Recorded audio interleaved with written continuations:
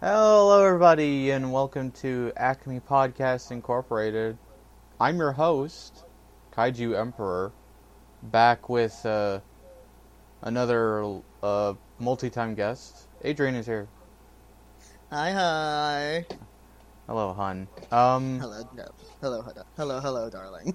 Last time when KP was on last time, I had actually promised that Zach was going to come back on /Rad, uh, and they really couldn't. They were going to do Rise, but for personal reasons, they really couldn't be on. Uh, Yeah, it's unfortunate. They've been going through a lot. it's understandable. It's fine. Shit happens. Yeah. Real life happens. But because of that, Adrian is here. Had to pull the ripcord on something. Couldn't really watch a show within the interim. Allotted time. Yeah, within Yeah. the allotted time. So, just going to watch a couple movies, and I offered a couple, but then we were like, okay, hold on, gotta do I. Atlantis and Treasure Planet today. Mhm. Yeah, I was like, we gotta do some of the best box office bombs. The best of box office bombs, also part of Disney's post-Renaissance era, but pre-second boom, one might say, I because there was mean, like this. Basically, after the Renaissance, there was like this like slow period for Disney, where that was like they weren't making hit after hit after hit anymore. It was sort of a mixed bag in terms of success. yeah. Whether or not the movies were good or not is kind of up for debate depending on which movie you're talking about. And then there was sort of like that time, and then the sort of second era which we are currently in, which kind of like exploded with like Frozen and Yeah, it's the main CGI era is how I call it. Like this is where most of the films are CGI and 3D models, and there's not a lot of 2D animation. And if there is any 2D animation, it's like 2.5D, where there are 3D models and they are just have a filter of it to make it look 2D. Kind of like Guilty Gear currently is, but more over the lines that it's just you don't see 2D anymore, and Mhm. it's a goddamn shame. So I don't believe I've ever gone into detail about this on this podcast specifically, but for those who sort of don't know, this is relevant, obviously. So this is a bit of a thing for you that most people will split up Disney's, specifically their animation library, into eras. Hmm. Uh, that being the golden era, which was 1937 to 1942, and that's your Snow White, Bambi, etc. And then you have the wartime era, which is like World War II, and Disney was just kind of like mostly doing shorts and war propaganda. Then you had the Gotta Silver love it. Age, which was basically all the movies that were made right before Walt Disney's death. Hmm. So, so Cinderella, Peter Pan, Sleeping Beauty, etc. The like. Yeah, the like, and then after that you have the Bronze Age, which is like also called the Dark Age, which was like 1970 1988, 89, around there, and that's where you sort of have some really good films, but like most of it is kind of mediocre or a mixed bag. You have stuff like The Rescuers, Adventures of Winnie the Pooh, Robin Hood, The Great Mouse Detective, The Fox and the Hound. And the last movie of that era was, I believe, Oliver and Company. All of the ones that you have made mention of thus far, in these dark ages, do slap. I do want to fucking say they have just always been like they're darker in tone. So I I guess didn't mention the bad ones, like the yeah. Aristocats. And this was also Yeah. when Disney's original big bomb happened, which was The Black Cauldron. Don't. Hun, that movie is I- bad. it's bad, but I love it. I like that It- movie too. It's got a lot of cool visuals. It is like aesthetically It's got very pleasing, but it is not a good movie. It isn't, and it makes me so sad that it isn't because I want it to be so good so badly. Yeah. Because I enjoyed it as a child. I enjoyed it, and I am now as an adult accepting the fact that it wasn't that good. Right. As much as it pains me in my heart of hearts. And then, of course, the most famous Disney era being the most one people of our age or slightly younger grew up in, which is the Renaissance, which is starting with The Little Mermaid and ending with, like, Tarzan? Because it was, like, 89 to 99 is the Renaissance, and Tarzan came out in 99. Yeah. Although Tarzan is sort of like a transitional piece, because while it was sort of part of the Renaissance, it was sort of the first one that wasn't a musical, other than The Rescuers Down Under. You say that Tarzan wasn't a musical, but there was a lot of singing in that wasn't fucking a traditional musical. The music wasn't diegetic. I remember one song was diegetic. It was not. There was one song from Tarzan. It was the one where I forget what the gorilla's name is in that film, but she went around and was fucking around with the encampment. Oh, fucking Turk. Yeah, that's her name. I was going to say Turk. That's the one that is it's the only one. Yeah, but like you can't say there was no diegetic music in that film because there was one. Is it just the only one? Yes, but also doesn't make it a musical. That does not make it. No, but also like look, we don't need a musical when we got Phil Collins, bitch. They paid so much money for him. The only problem I have with, and this is this is mainly a problem in Brother Bear more so than in Tarzan, but especially in Brother Bear, like a lot of when Disney used Phil Collins, it was sort of like Phil Collins like got real close to you and screamed in your ear about how you should be feeling. Yeah. But after that, you have the post-Renaissance, which is a real mixed bag. Truly, Yeah. you have some real gems. You have Lilo and Stitch, The Emperor's New Groove, the two movies we're going to be talking about today. But then you also have Dinosaur. Yeah, I remember liking that, but I could have just been in the veneer of it's dinosaurs and I'm fucking 12. Chicken Little. Chicken Little was also a mixed bag. Home on the Range. I believe that cow is trans, and so I must support it. Unfortunately, the cow is voiced by Roseanne, so... No. Is that... No, not that one. The other one. It was the other fucking cow movie that they did recently. That's not Disney, hun. You're thinking of Back at the Barnyard. That is what I'm thinking of. That's how forgettable Home on the Range is. Yes, it is, apparently, because I don't think I've ever seen it, but also fuck Roseanne. Fantasia 2000, which is not as good as the original Fantasia. A hot take I have heard from you today. It is not as good as the original Fantasia. It just isn't. Nothing, like... Firebird is the best short in Fantasia 2000, and it's not as good as, like, A Night on Bald Mountain.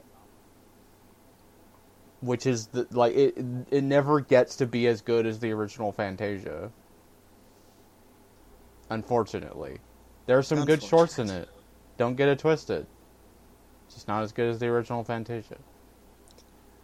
We can agree to disagree, but...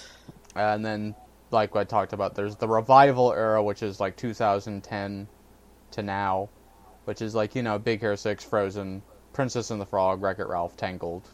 Yeah. Etc., etc. Princess and the Frog being the last of the 2D animated films. How badly? Well, no, the new Winnie the Pooh movie was 2D. Was it? Yes. Hang on. Interesting. I hadn't heard about this one yet. It's good. I haven't seen it yet, so Yep, here's you hoping. should. It's a Winnie the Pooh movie, so it's gonna be good. There's not a none of them are bad. You say that, but Winnie the Pooh just came into public domain, and we have a horror movie coming I out said soon about it. none of the ones Disney. Let me rephrase that. None of the ones Disney did are bad. Okay, because Except maybe I don't know about that live action one. But I haven't seen it. c'est la vie. But anyway, as I've stated before, the upkeep segment is kind of gone at this point because that was me and Laser's thing. Yeah. And even, I but mean, right before Laser left, the upkeep wasn't a thing anymore, mainly because everything we were talking about during the upkeep was either over, on break, or both. ¿Por qué no los dos? Porque no los dos? Like, Amphibia is over. DuckTales is over. The Owl House is on break. And will be soon over, much to my chagrin. It will be over in October. I just want, like, I am frothing at the mouth for We both are. for the end of the Owl House. But anyway, I mean, we can always go over the upkeep of, hey, we've been watching Monster. we both have been watching Monster, and honestly, spoiler alert for anybody who's listening to this. When me and Adrian finish Monster, we might just do an episode where Adrian and I talk about Monster. It's really fucking good and really fucking dark. And, like, it has gotten to the point where it's so dark, it's like, hey, we should probably have a buffer show between We should have another show that we're also watching. Because, God, it's getting dark. We need another show in the rotation. It's so dark, and I need a place where I could be like, happy thoughts, happy thoughts. I did suggest a couple of things like watching Amphibia. Amphibia, and we'll probably will watch Futopia, but that might not be the show because it's ongoing. It's ongoing. I do want to see it, but also I have been heeming a little bit. Like, I don't know if it's going to be as good as, Double is. It probably won't. I love Double. I loved Double. I loved Double so much, and I just don't. I don't want my boys to be Speaking fucking of ruined. Double, we could also watch Tiger Mask Double. Maybe. That's been on the list for a while. Tiger Mask Double. We could. We'll probably talk a little bit about this more privately. Yeah, in our Tiger time. Mask Double is so silly. I do need silly.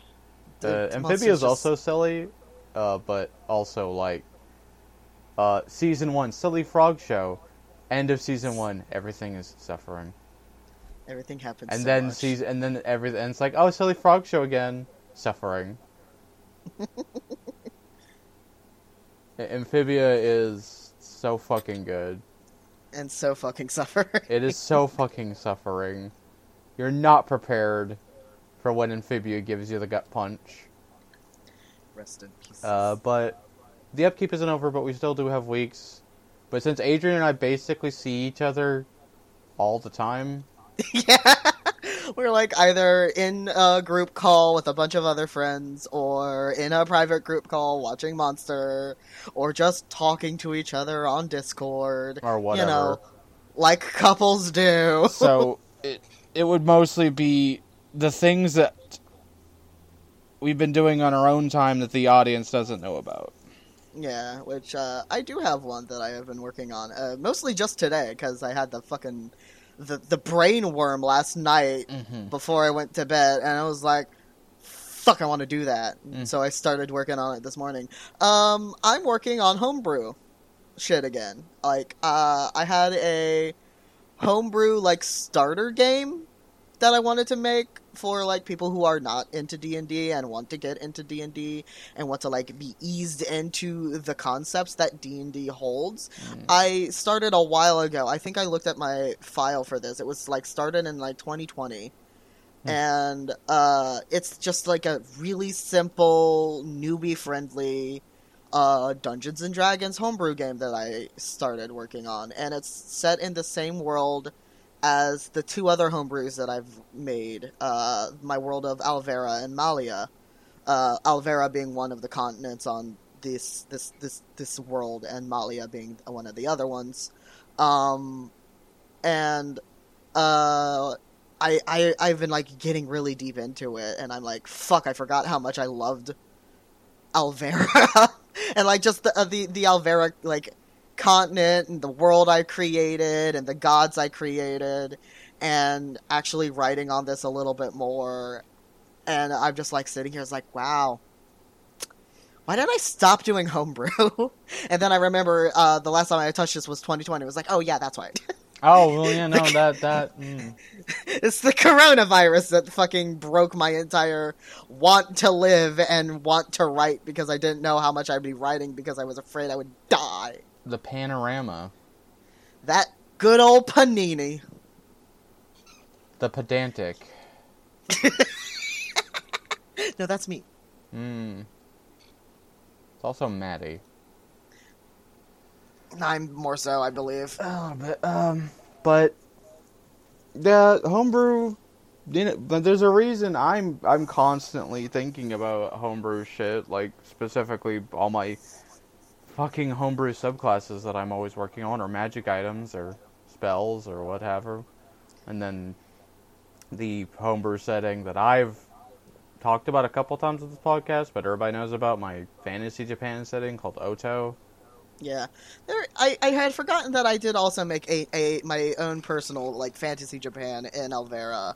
I don't think the two homebrews that I made ever went to Matajima, but Matajima is there, and there is the cities I had made specifically for it were the city of Aina, the city of I believe it is Kentaro, and the city of Gyushu. So, like, what... My Fantasy Japan is, like Tokugawa era / post Sengoku, like, Warring States era. Is yours Sengoku era, or... As much as I love the Sengoku era, and God, if you know me, you know I love the Sengoku era, Jesus fucking Christ. I think I actually wanted to put Matajima, once again, I didn't have a lot on it because the two games that I ran didn't really go there, and so it's very, very, like, basically fleshed out. It doesn't have a lot to it. It has a few names, a few, like, key places, but other than that, I haven't really worked hard on it, but I think I had remembered designing it to be post Edo. Okay.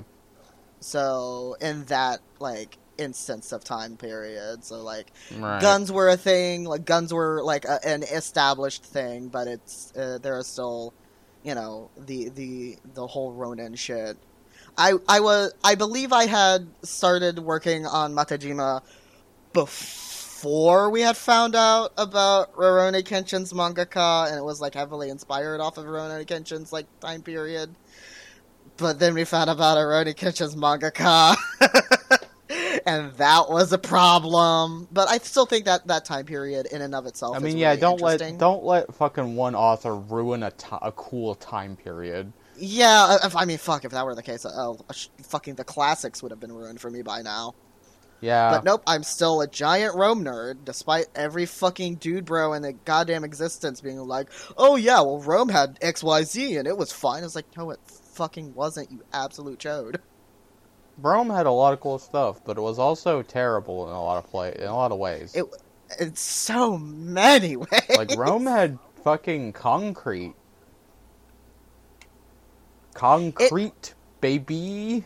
It took people thousands of years to refigure out how to make the Roman concrete, because they were so fucking like they couldn't comprehend why it wasn't working when the recipe was right in front of them. It was a certain amount of like stone particles, a certain amount of XYZ, and then they said water, but they didn't realize where Rome is, and like the conquest of like Rome, Italy is a fucking peninsula.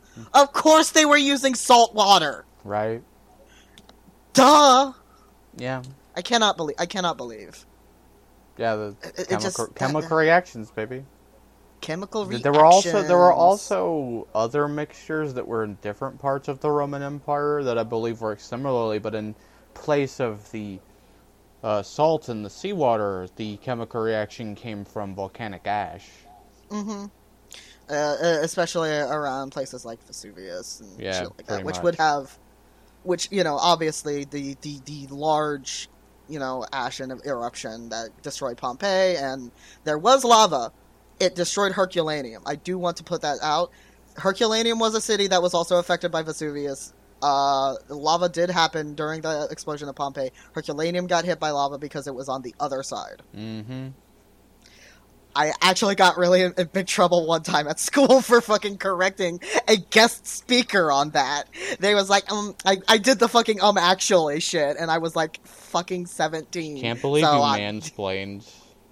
A grown-ass man. A 17-year-old trans mansplained a fucking grown-ass man on his bullshit. How could you do this? He deserved it. He fucking spouted off wrong information. Fuck that guy.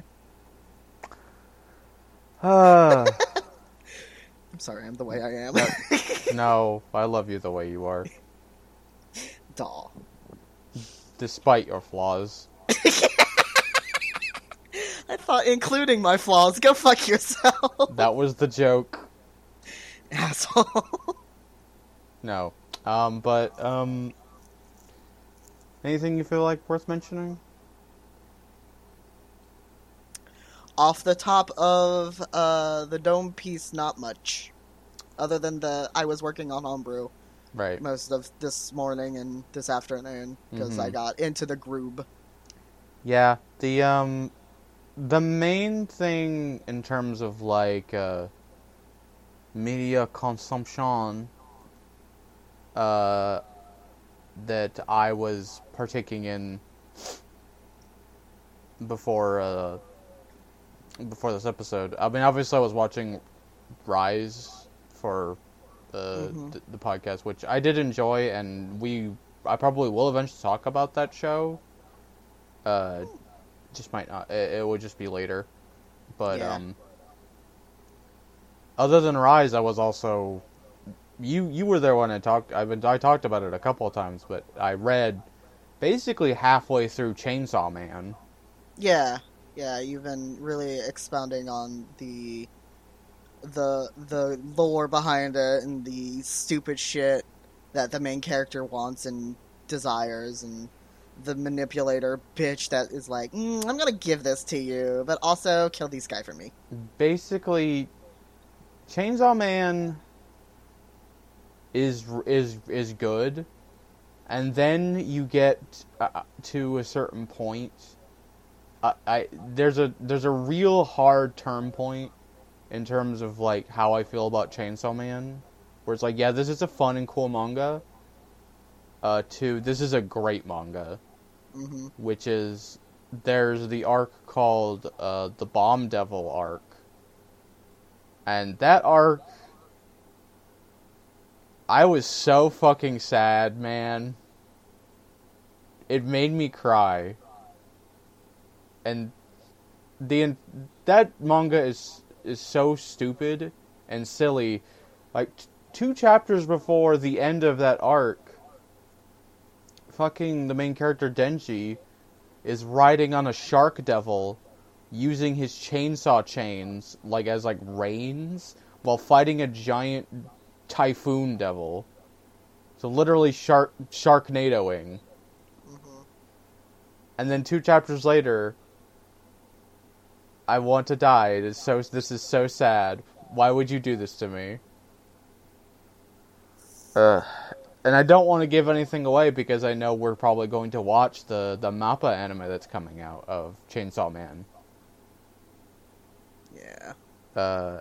I'm super looking forward to that adaptation because MAPPA have been killing it. Because they were the ones who did Jujutsu. Yeah. So Another thing I've been meaning to watch, mostly because I saw a single Tumblr post that read, and I'm paraphrasing at this point, Jujutsu Kaisen is about two absolutely batshit crazy men who are terrible, but are perfect for one another, but they're exes, and so they make everybody else, they make that everybody else's problem. you will love Jujutsu. And that is the reason why I want to watch Yeah, it. you will love Jujutsu mainly because Jujutsu Kaisen is what happens when a mangaka, through most of their life, their two favorite manga were Yu Yu Hakusho and Hunter x Hunter.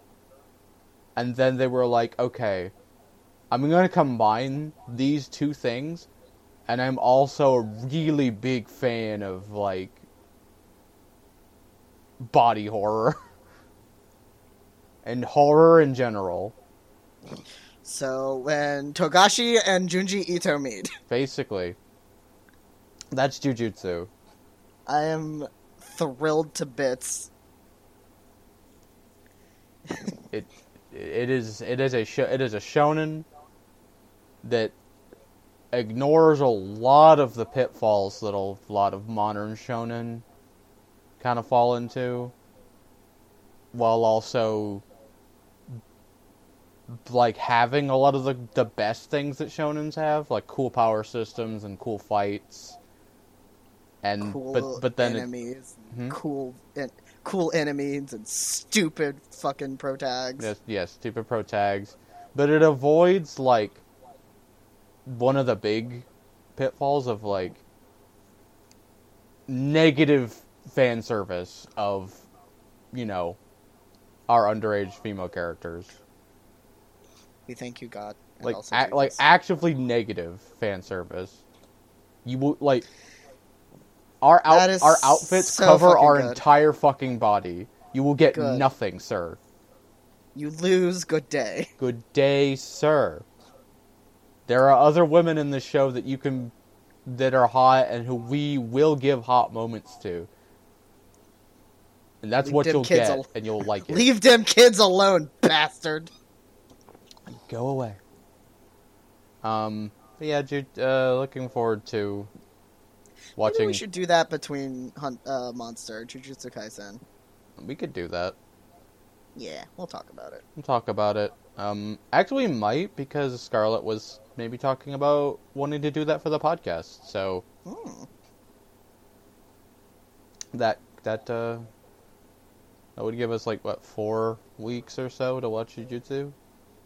And it's only 26 episodes. Yeah, that's not that much. It's not. We've got time. We got time.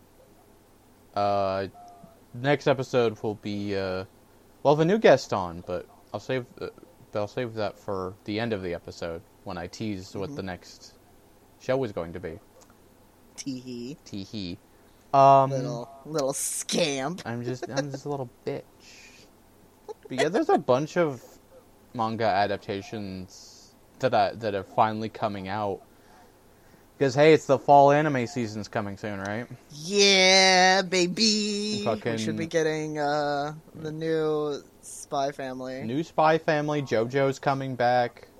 Thank fucking Christ, I've been waiting to see girls again for fucking 8 months. JoJo, fucking Blue Lock, the animes. I've been super looking forward to the Blue Lock anime. We're gonna watch that.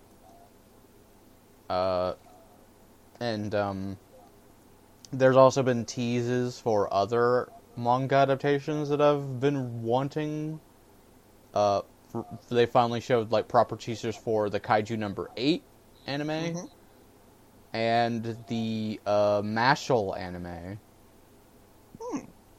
God, I can't wait for the Mashle anime and the Kaiju number 8 anime. Those manga are already popular. They're gonna be so fucking popular when those animes come out. Yeah. That's the thing, right? Is that manga now, it's not like a companion piece to the manga anymore. Anime is like marketing for the manga. Because when an anime comes out that's really good, people will go buy the manga. Like, look what happened to Demon Slayer. Yeah, Jesus Christ. Demon Slayer and Jujutsu, like, outsold One Piece this year. And Demon Slayer's been over for, like, over a year, and it still outsold One Piece. Oh, man. That's saying something. Mm-hmm. That is saying a fucking lot. It's a number of factors. It's the, you know, the shift away from the market, said, like, you know, more people getting into the Shonen Jump Plus, like, so some of those things are on Shonen Jump Plus, so they're easier to access, but also, like, those really, really good animes, and then, like, One Piece having this problem of not being able to get new people reading One Piece. That is a problem that I am, unfortunately, a member of, because I used to read One Piece when I was, you know, subscribed to Shonen Jump, when it was released over here in America, and I would read One Piece along with the rest of the stuff that was in Shonen Jump, and it got to a point where, because I wasn't getting my Shonen Jump anymore, I stopped after, I think, about 2 or 3 years, so I had, like, a fucking collection of Shonen Jump, like, just stacked in my closet when I was living in Cincinnati. But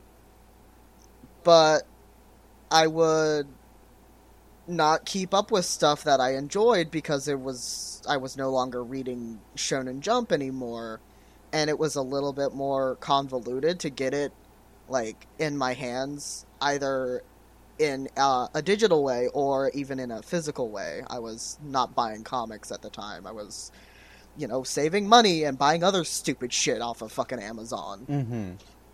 And just, like, I was, at the point that I'm remembering specifically, I was buying computer parts to make my fucking rig that I have now. Right. And One Piece just got so fucking massive because it was a little far along when I started reading into it in Shonen Jump, and after a while it just kept going and going. The motherfucker keeps going and going and has not stopped. So it's like it's like a Sisyphean task at this point.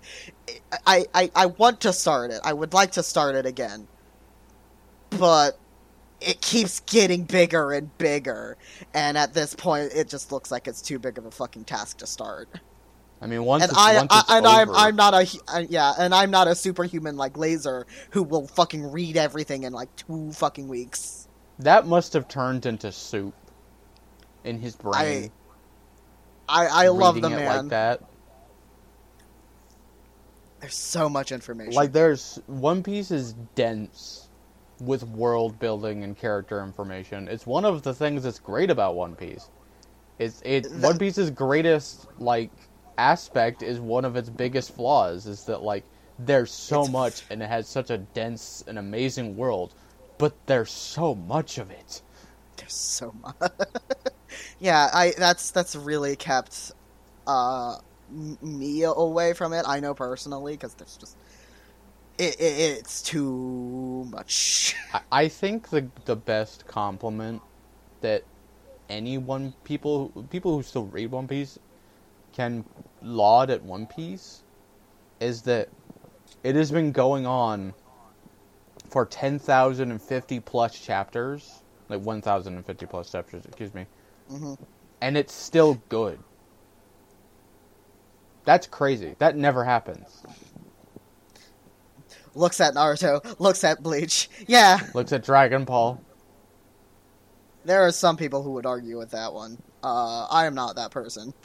Listen, you can argue me to your blue in the face that the Majin Buu arc is the greatest arc ever, but you will not succeed. I like the Majin Buu arc. It's and you will so not deny bad. This. I liked it. I like this funny pink guy.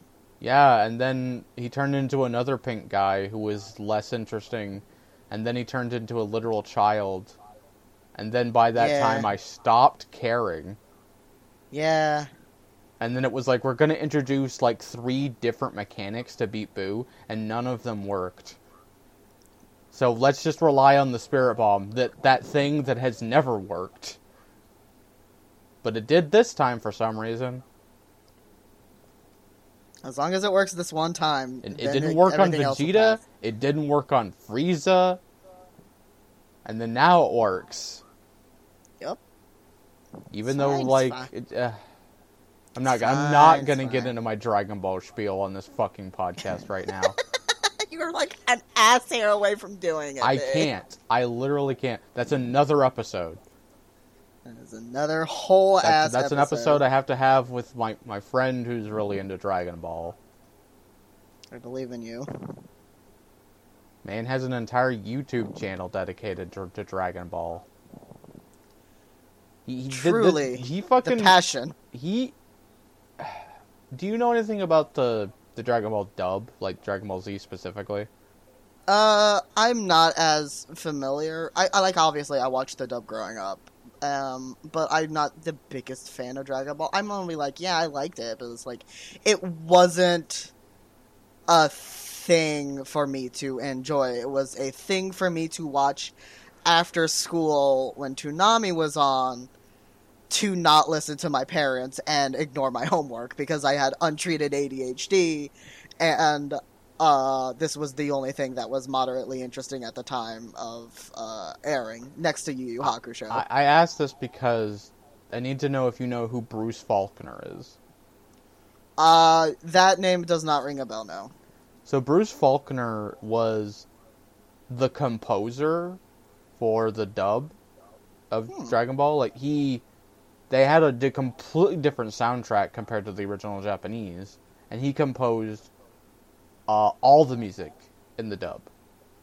His most famous being, like, Perfect Cell's theme, which is even, like, absolutely strong haters of the Dragon Ball dub will say that Cell's theme composed by Bruce Faulconer is C'est Magnifique.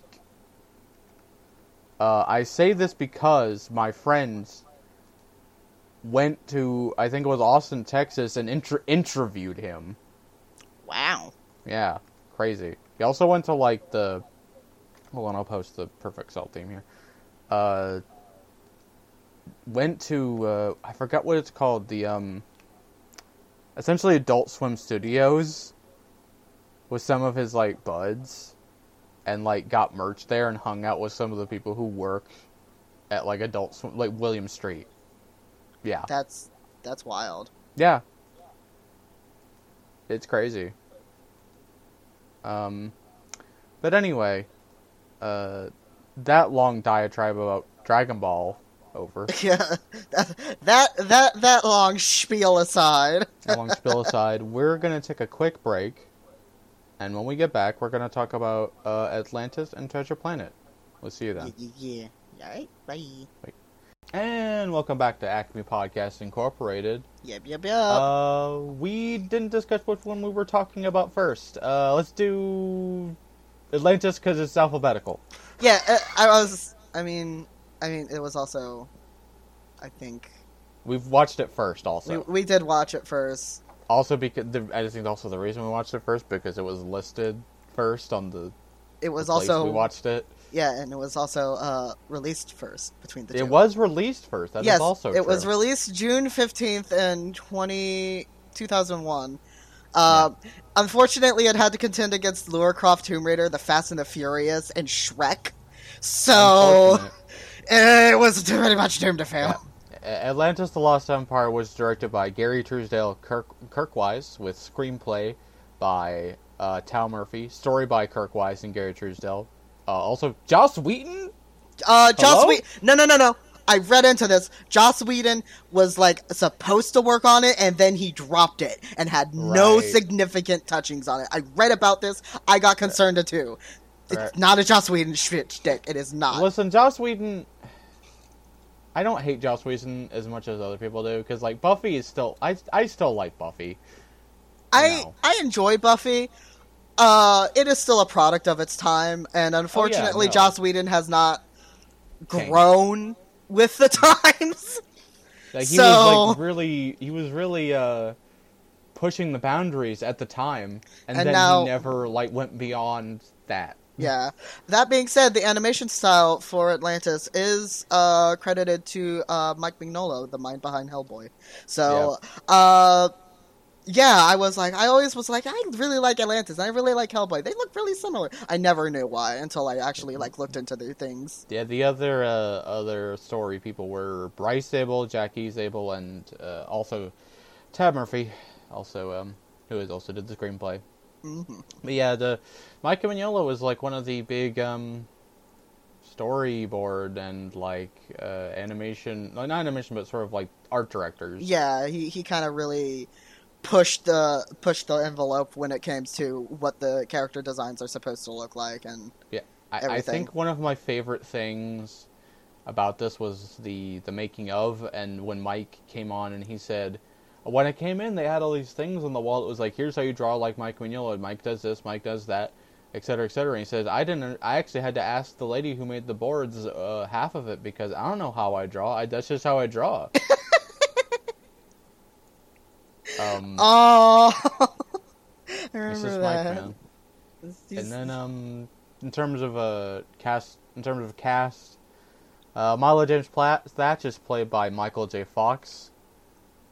James Garner plays Commander Lyle Tiberius Wark. Fucking wow, what a name. Yeah, that's such a good name.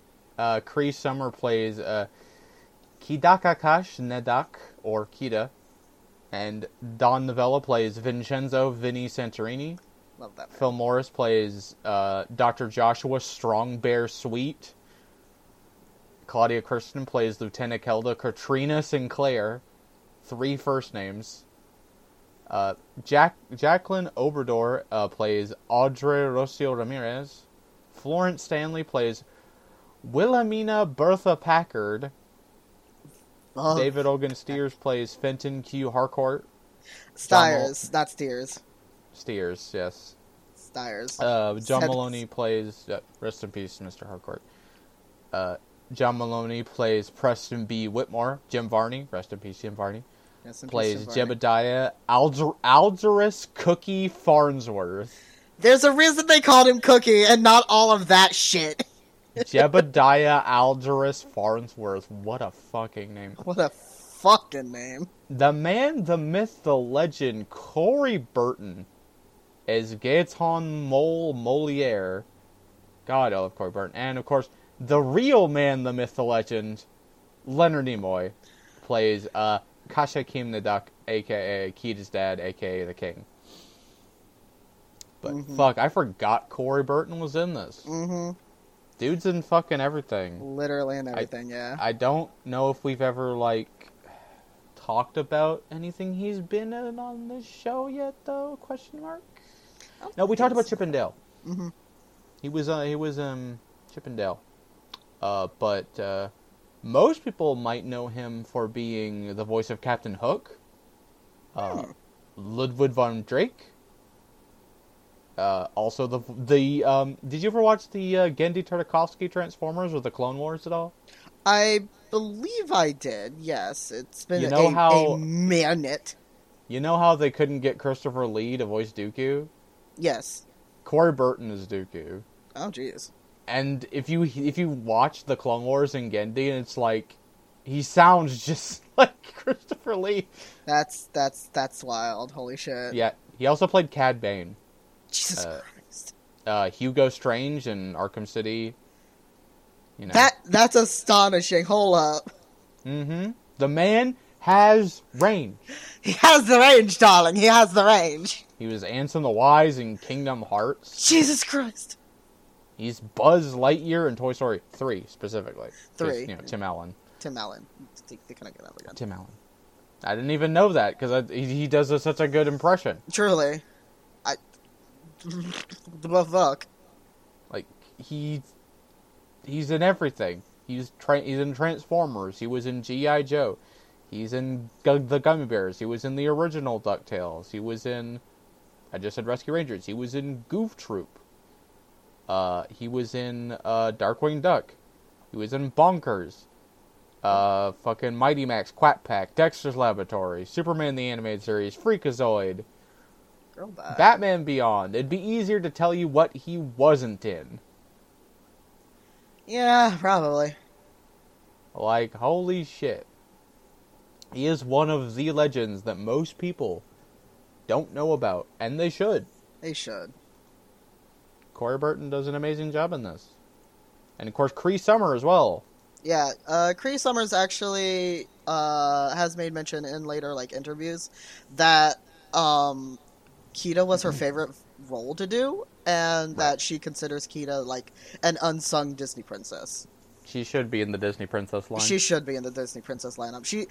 At least she's actually a fucking princess, unlike some of the other ones. Mm-hmm. I mean, Tiana's only a princess by marriage. Mm-hmm. Fucking Pocahontas isn't a fucking princess. She was a chieftain's daughter, and that's not a princess. That's not a princess. And also was 11. Well, not in the movie. Not in the movie, but IRL Pocahontas is. Well, yeah, but we're not gonna get to the historical inaccuracies of fucking Pocahontas. There's so many of them. It is the worst Disney Renaissance film. Also, just one of the worst Disney films ever. One of them. One of them. The only good thing in it is Colors of the Wind. That's it.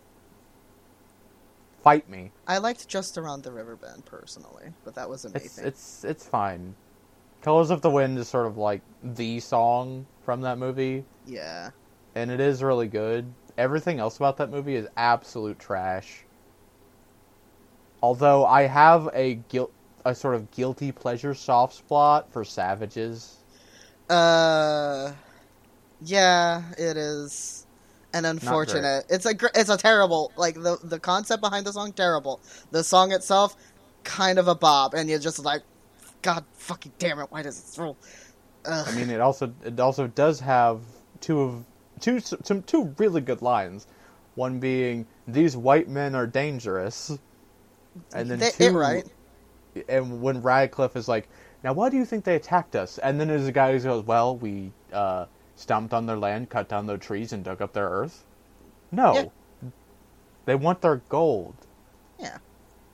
Duh. It's like, oh yeah, of course. How silly of me. How silly of me.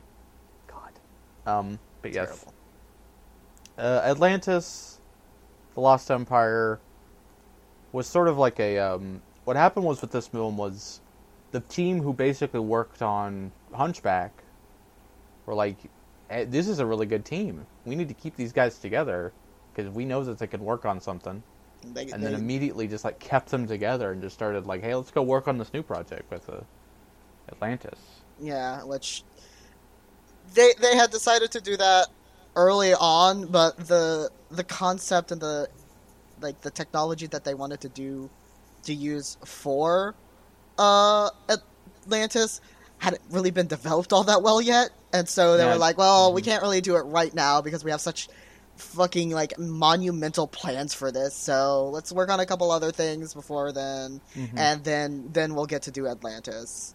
It was because Atlantis, the original cut required extensive use of digital tools and whatnot, and at that point, the first film that Disney had ever done that used extensive amounts of digital tools was fucking The Rescuers Down Under. Yeah. And that had just come out a few years back to Hunchback. The use of digital tools was not as prolific at the time that Hunchback came out. Yeah. The film, fantastic though. Jesus Christ, I constantly quote it. It is one of those easily, intensely quotable films. I'm always quoting something from Vinny, or my favorite line from this film is one of the last thing Rourke says, which is, "Well, congratulations, you've won the solid gold Cupid doll," which I always say and nobody gets. I know. You do, but the rest of the fucking plebs we talked to. I love them. They're not plebs. They are just uneducated in the ways of I have an extensive library of quotes from Disney films. The one that I quote like the most is carrots. Why is it always carrots? And I never even eat I carrots. didn't even eat carrots. And that's like one of those ones that nobody thinks about but me. I love that line. Like, it was a constant, like, battle to, like, do when we were watching this, because we watched it in a voice call with everybody, and we were all having a good time, because some of the people hadn't seen them yet. And, it was, like, a constant battle of either you or I fucking opening our mouths to quote along with the movie, and everybody else being like, shut the fuck up. I'm trying to watch a show. Including me and you. Yeah. Because both of us were like, we gotta shut up, we can't keep quoting this movie, and then we just kept doing it. We kept doing it because we're assholes, and this film is too good. Like, my favorite scene in the whole movie is Vinny explaining his backstory. It's prom, like the one you put on the wrist. And like, oh, this is so sweepy, it doesn't match my dress. It was a nightmare. Like, I believe he improvised most of his lines. He improvised all of his lines. Yeah, like he gave them the script and he just looked at it and just tossed it aside and just improvised for the rest of the film. He read it once and then never read it again. So everything that comes out of that fucking character's mouth, he just improvised, which is really funny.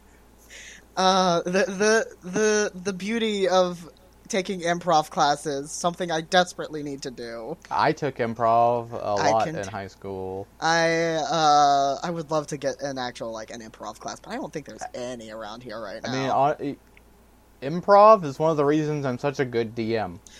I think it's me working hard on just character development in general and being an author. I think really helps my generalizations. Everyone has their own strength. Yeah. Also, the improv thing helps with the, me and my extensive character voice repertoire. Absolutely. But, that aside, this film is actually really, sort of like a completely objectively speaking, it is, from a just sort of technical standpoint, one of the most impressive animated films of that era. I mean, still, to this day, we were watching it. Yeah, it still looks fantastic. Even we were watching it, and it was not the best quality. But all the same, had producers in 2001 and the years leading up to that 2001, had they had the resolution that we have now today, oh my god, this film would be fucking phenomenally beautiful. It's already still phenomenally beautiful. It's fantastic.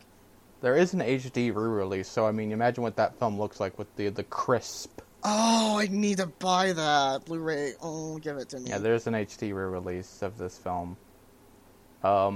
Much like most of the Disney library. Yeah, I believe they recently, last year, they had, Disney had, tweeted out a thing about Atlantis and being happy 20th anniversary, because it's, 21 years old. Yep. There were old. Jesus Christ. There were a lot of, super interesting things about this film, that are for people like you and me who just, want to watch 3 hours of how someone made a movie. Yeah, that's me. The extended editions of Lord of the Rings making of have spoiled me on the making of literally anything. Yeah, if it's not over an hour and a half long, I don't fucking want it. I love the extended edition making ofs of Lord of the Rings so much. They're so fucking good. But, there's a lot of stuff that was, cut that it's most of it was I get why they cut that, the opening. For those who don't know, in the original cut of the film, the opening scene wasn't Kida and the destruction of Atlantis. It was actually a scene of the history of the Shepherd's Journal, and it was going to be a bunch of Vikings searching for and fighting Atlantis. over it. Yeah. Yeah, Atlantis, and fighting over it, and then they would be attacked by the Leviathan, and then they would sink into the ocean, and the final shot would have been the Shepherd's Journal floating in the ocean. And then we would smash cut to Milo in 1914. Yeah, and There's just a lot that they had to cut, and I know because we were talking about it whilst we were watching this. The fact that there is a lot of like time in the like the sink trap that Milo had made mention of, like Yeah, the the first act is quite long. Yeah, it's so long, and so when we actually finally get to Kita, had they kept that Viking scene in, we would have had no connection with her.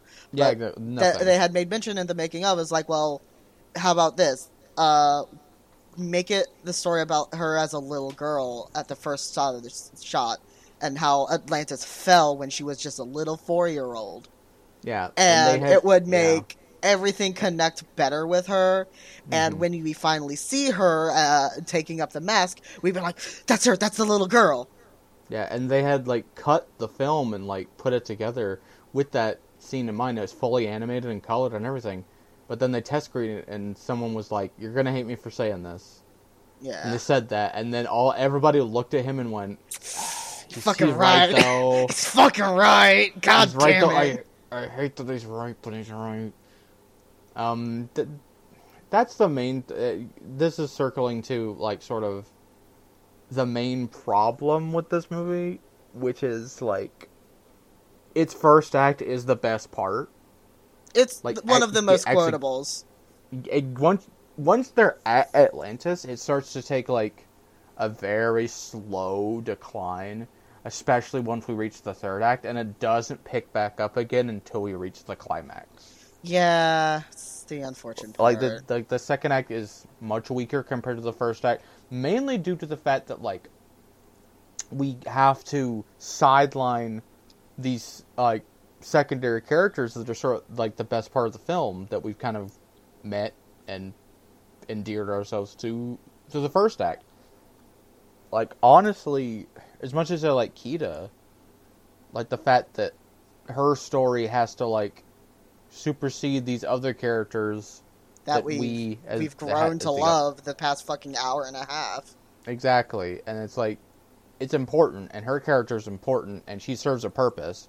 It's just that it sucks that we couldn't have had more of our group, the characters that we had endeared ourselves to throughout the rest of the second act and the third act. Yeah. KP had made mention that it would have been really impressive if they had like given it like 10 more minutes, and we had them going around and meeting people, especially the Atlanteans, and like learning this is one of the main people who cook, and this was one of the main people who fish, and all that happy stuff, and like had them going around the markets a little bit longer. And, cultural exchange. Yeah, cultural exchanging stuff. It would have been a lot more endearing. And we would have probably had a lot more like connections to like these side characters coming up as we are going to face Rourke in the end climax, and being like, okay, so that's that guy and that's that guy, and I know who these people are now. Yeah, honestly, we could have served with a you know how El Dorado's second act is basically that? Yeah. Especially with Miguel. His character. Yeah, him going around and like going and meeting people. Yeah, we could have this film could have really needed that with our other characters. Road to El Dorado has its own problems, but like that's not one of them. Yeah, Road to El Dorado has so many problems. Road to El Dorado has so many problems. It's still good, but there's so many problems. But there's so many problems. So many more than this movie. Another of the films that are added to my endless repertoire of films that I quote consistently. Honestly, the scene that I quote the most from that movie is just like, you drank the seawater, didn't you? Where did you get that? And where was she keeping them? Both? Both is good. They wish to bask. They wish to bask. Anyway, we're not talking about the Road to El Dorado. That's another episode. That is another episode that I must be on. We'll talk about it with Sinbad. I have that. I have the combined Road to El Dorado Sinbad DVD collection. That is also not a good movie. Also not a good movie. Also an endlessly quotable movie. God, but anyway. That is also another episode I need to be on, but that is another point. Yeah, the Atlantis suffers from this, like, third act problem where Yeah. it's not so much like the pacing isn't the problem, it's that like you have this first act where its best aspect is this like really interesting cast of like varied characters and like how we've like I said endeared ourselves to them, and then it's kind of like are not there, and then the third act is like they betray you, and that just feels weird. Like it just kind of ruins a lot of the things you like about them in the movie. I mean, like they turn around at the end, obviously, but like it's like we sideline them, and then the next time we see them do like mostly anything relevant, it's like, oh yeah, they're bad guys, I guess, and then They're bad guys because it's all about the money, and then they're bad guys for like 5 minutes, and then and then like Audrey is the first to step up because we can always count on a 16-year-old Latin woman. technically, Sweet is the first one. He kind of is like, hey, we shouldn't do this. Yeah, because when everybody's about to leave, he's still in the throne room taking care of the king. Yeah, he's still taking care of Leonard Nimoy. Yeah, like I would have liked way more like more conflict, like more of them being conflicted about it, and like honestly kind of like following that thread of them being endeared to Milo just as he was endeared to them. Like I don't know exactly how, like even if you had that 10 minutes of like the thing we talked about, it still would feel like something was missing. This movie needed to be longer. It really did, and that was like just not a thing that happened, especially at this time in Disney. Like they had such a very formulaic, like first, second, third act, and the time had to be X, and if it went over X, then it had to be Y, and it could not be between those two times. So like even like it was either this was a 2-hour movie or an hour and 30-minute movie, and it generally vaguely resided along the hour and a half movie. And unfortunately, this was one of the hour and a half movies, and it needed to be a 2-hour movie. But they didn't give that to musicals, and even though this wasn't a musical in the way that musicals were for Disney, they just didn't have the time. You mean they didn't give it to animated movies, period? They didn't give it to anime movies at all, no. Like the animated, even nowadays, animated films do not get to be 2 hours. Yeah. There are very few movies that are longer. Animated movies that are longer than an hour and a half. Like The Incredibles. Yeah. The Incredibles is like almost just touching. You know, and so The Incredibles 2 also, like they're both. Incredibles 1 is like 115, 116, and then The Incredibles 2 is like 120. Yeah. It's like, you know, they're touching on it. I know Encanto is 102 minutes, so it's just barely touching on almost being an hour and 2 hours long. It's like just like an hour 40. An hour 40, yeah. Yeah, like Ratatouille is like 111 minutes. So it's like almost 2 hours. Yeah. We just don't. Animated movies just don't get that.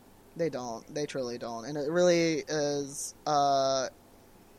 It's upsetting because, like, there's so much to be said about animation that just makes it this beautifully evocative art form that, like, we mentioned Ratatouille. There is a reason why Ratatouille did so well, and it's because of the color work in that fucking film.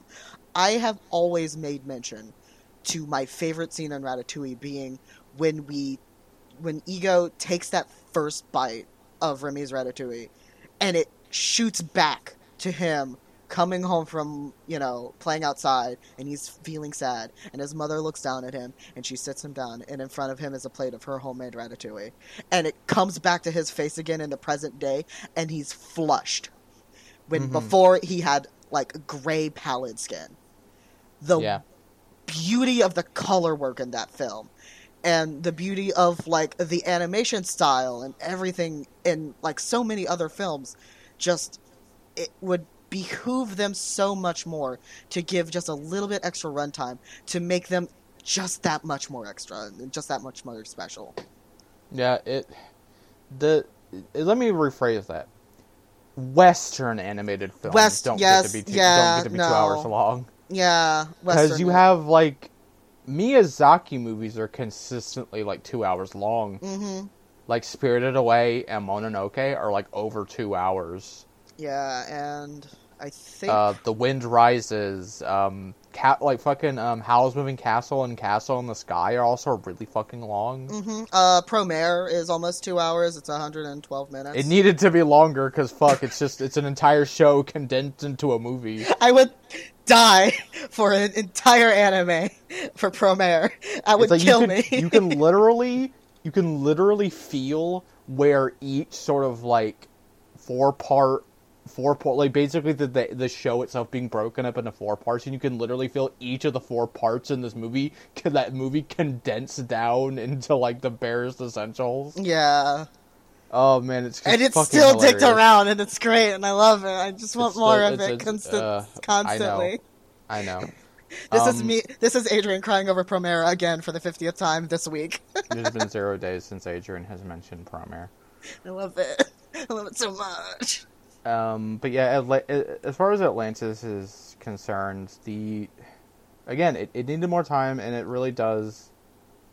It suffers from that third act problem. And even then, it starts to take a dip around the second act. Like, the second act is fine, but it never is as good as that first act. Yeah.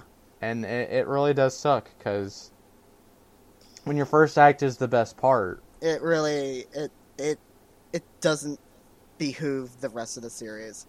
I have a bit of controversy about Atlantis that I read into. About it being a fucking ripoff of a fucking 1990 anime. Which is? Nadia, The Secret of Blue Water.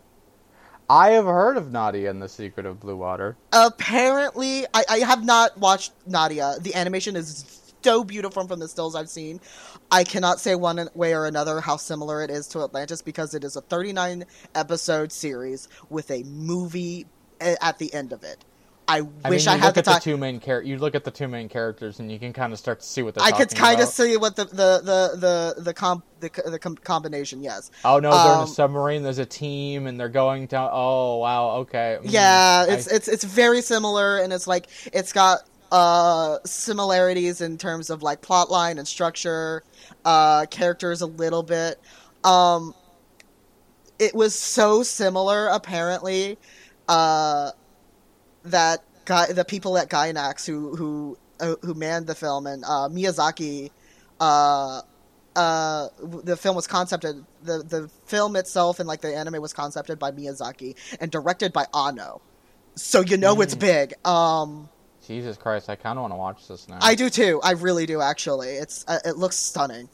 It was so similar in like structure and design that people in Gainax were like asking for someone to like take Disney to court. I mean, yeah. And like a Gainax worker, Hiroyuki Yamaga, who had worked on Evangelion and Furikuri and directed an episode of Tengen Toppa, actually said, we had actually tried to get NHK to pick a fight with Disney, but even the National Television Network of Japan didn't dare to mess with Disney and their lawyers. We actually did say that, but we wouldn't actually take them to court. We would be so terrified about what they would do to them in return of what we wouldn't, so we just didn't dare. And I was just like, Jesus fucking Christ. Like, I really want to see this show now, just for the fact that everything is so similar. I don't want to interrupt you, but we have breaking news. Oh, well? Shows that are leaving HBO Max this week. Oh, well. So go watch them right now. I'm gonna, talk about the ones that are actually good. Okay. Go watch Close Enough. Go watch Mau Mau. Go watch Infinity Train. And for the love of all that is good and holy, go watch OKKO. Go watch OKKO. For the love of all that is good and holy, go watch OKKO. Go watch OKKO. Please go simp for an evil Dr. Scientist that is purple. Thank you. Good night. That's just a breaking news. If you have HBO Max and have been wanting to watch any of those shows, Go watch that. go do it now. Because you guys are coming off of HBO Max this week. Yeah. Anyway. Back to Nadia. Just this past year, the new G-Kids recently got the license for Nadia. And that was in, like, April, I think. And literally the 2nd of August, this month, released a 4K of Nadia in the Blue Water. So, like, I want to watch it really bad. I don't want to, like, say that they're incorrect in saying that it took a lot from this movie, but honestly, I think it was just sort of like Convergent evolution kind of thing. Convergent evolution, mainly because they were both inspired by the same sources, i.e. Jules Verne and like 20,000 Leagues Under the Sea and all that shit. Like, it's not like a hard. Yeah, sort of I remember reading about this and being like, the guys who worked on the Atlantis was like, we hadn't even heard of Nadia and the Secret of Blue Water by the time Atlantis was finished, and this only came to us as news after the fact. So I trust that it is only like they all just got the same inspiration, and then they kind of convergently was like, oh, secret society underneath the waves, and also crystals, because crystals, that's a magic crystals. That's a pretty, whatever. It's a pretty common thing, and like there's also been mentioned that Atlantis is taking a lot from Laputa, Castle in Sky. That's fucking. Then you could say it's taking from literally anything that has a sort of magic ancient civilization, which is a lot of media. That's a lot of media, yeah. It's fucking literally every other Final Fantasy game. Yeah! Every other Final Fantasy and every fucking every other Tales of game, or like, pick your JRPG, put a bunch of JRPG titles on the wall and throw a dart at it. You'll hit one that has an ancient magical civilization in it. There's like 4 in fucking 14 at least. They're all stacked on top of each other like a Marushka doll. You're right. I'm not. You're correct. And I know even in your fucking limited, like, knowledge of 14 stuff, just by, like, osmosis as listening to me bitch about this shit. I was just joking. You're not wrong is the problem. It's like an onion. There's so many layers. Layers. Ogres are like JRPGs.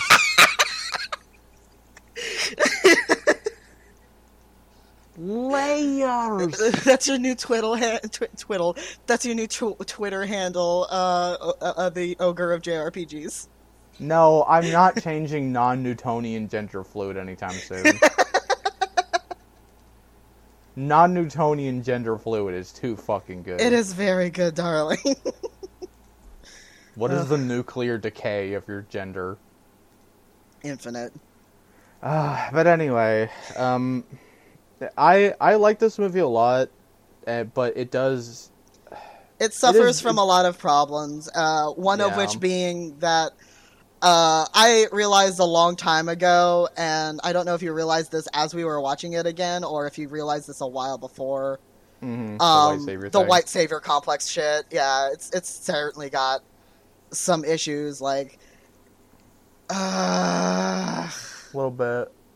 Like we have he can read the language, but she can't. Yeah, and we have Kashekim literally turning to Milo, who his daughter liked and was with his daughter at the time of her taking, being like, only you can do this. And I'm just like, he got here 5 hours ago.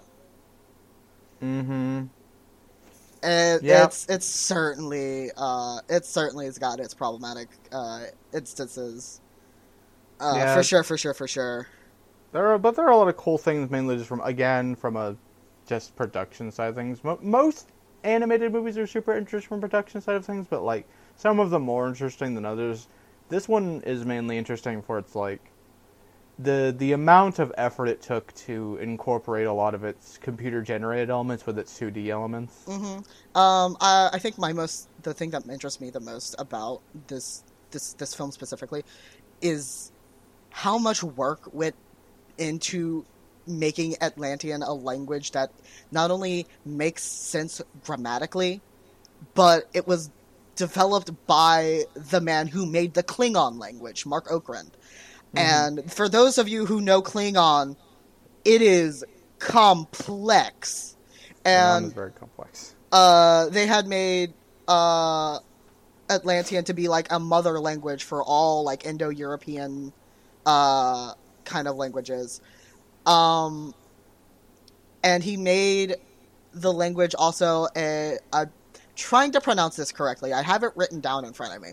Bostrophodon, which means it's designed to be read left to right on the first line, and then left to right on the first line, and then right to left on the second, continuing in a zigzag pattern to simulate the flow of water. I think that is so fucking cool. You know what? Something I didn't know was that there's the scene where Kida is talking with Milo, and then after the shoot, he sort of figures out that she can speak all those different languages.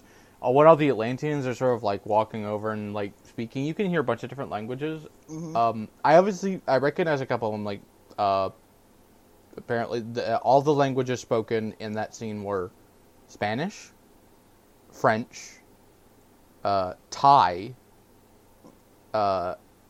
and Hebrew.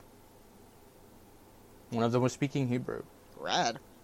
Yeah, really cool. I'm trying my hardest to learn Hebrew.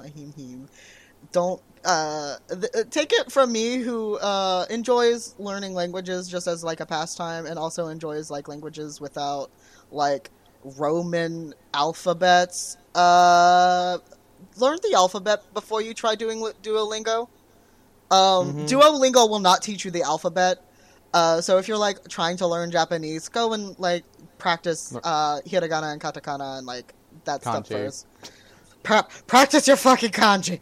Lord help me. Learn your characters. Learn your characters. Learn your fucking stuff. But like Hebrew, they don't teach you at all the languages and the sounds and the like the letters and what they are supposed to like be into.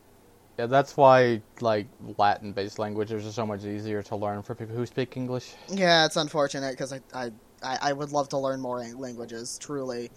I would learn to love Spanish.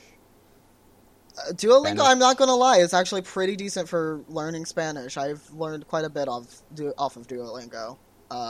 It's just you have to contest with that fucking owl. Mm-hmm. That man is going to kill me. ¿Tú hablas español? No, I don't. I don't remember much of it when I was actually learning it. I know basic phrases, and I know how to ask where something is.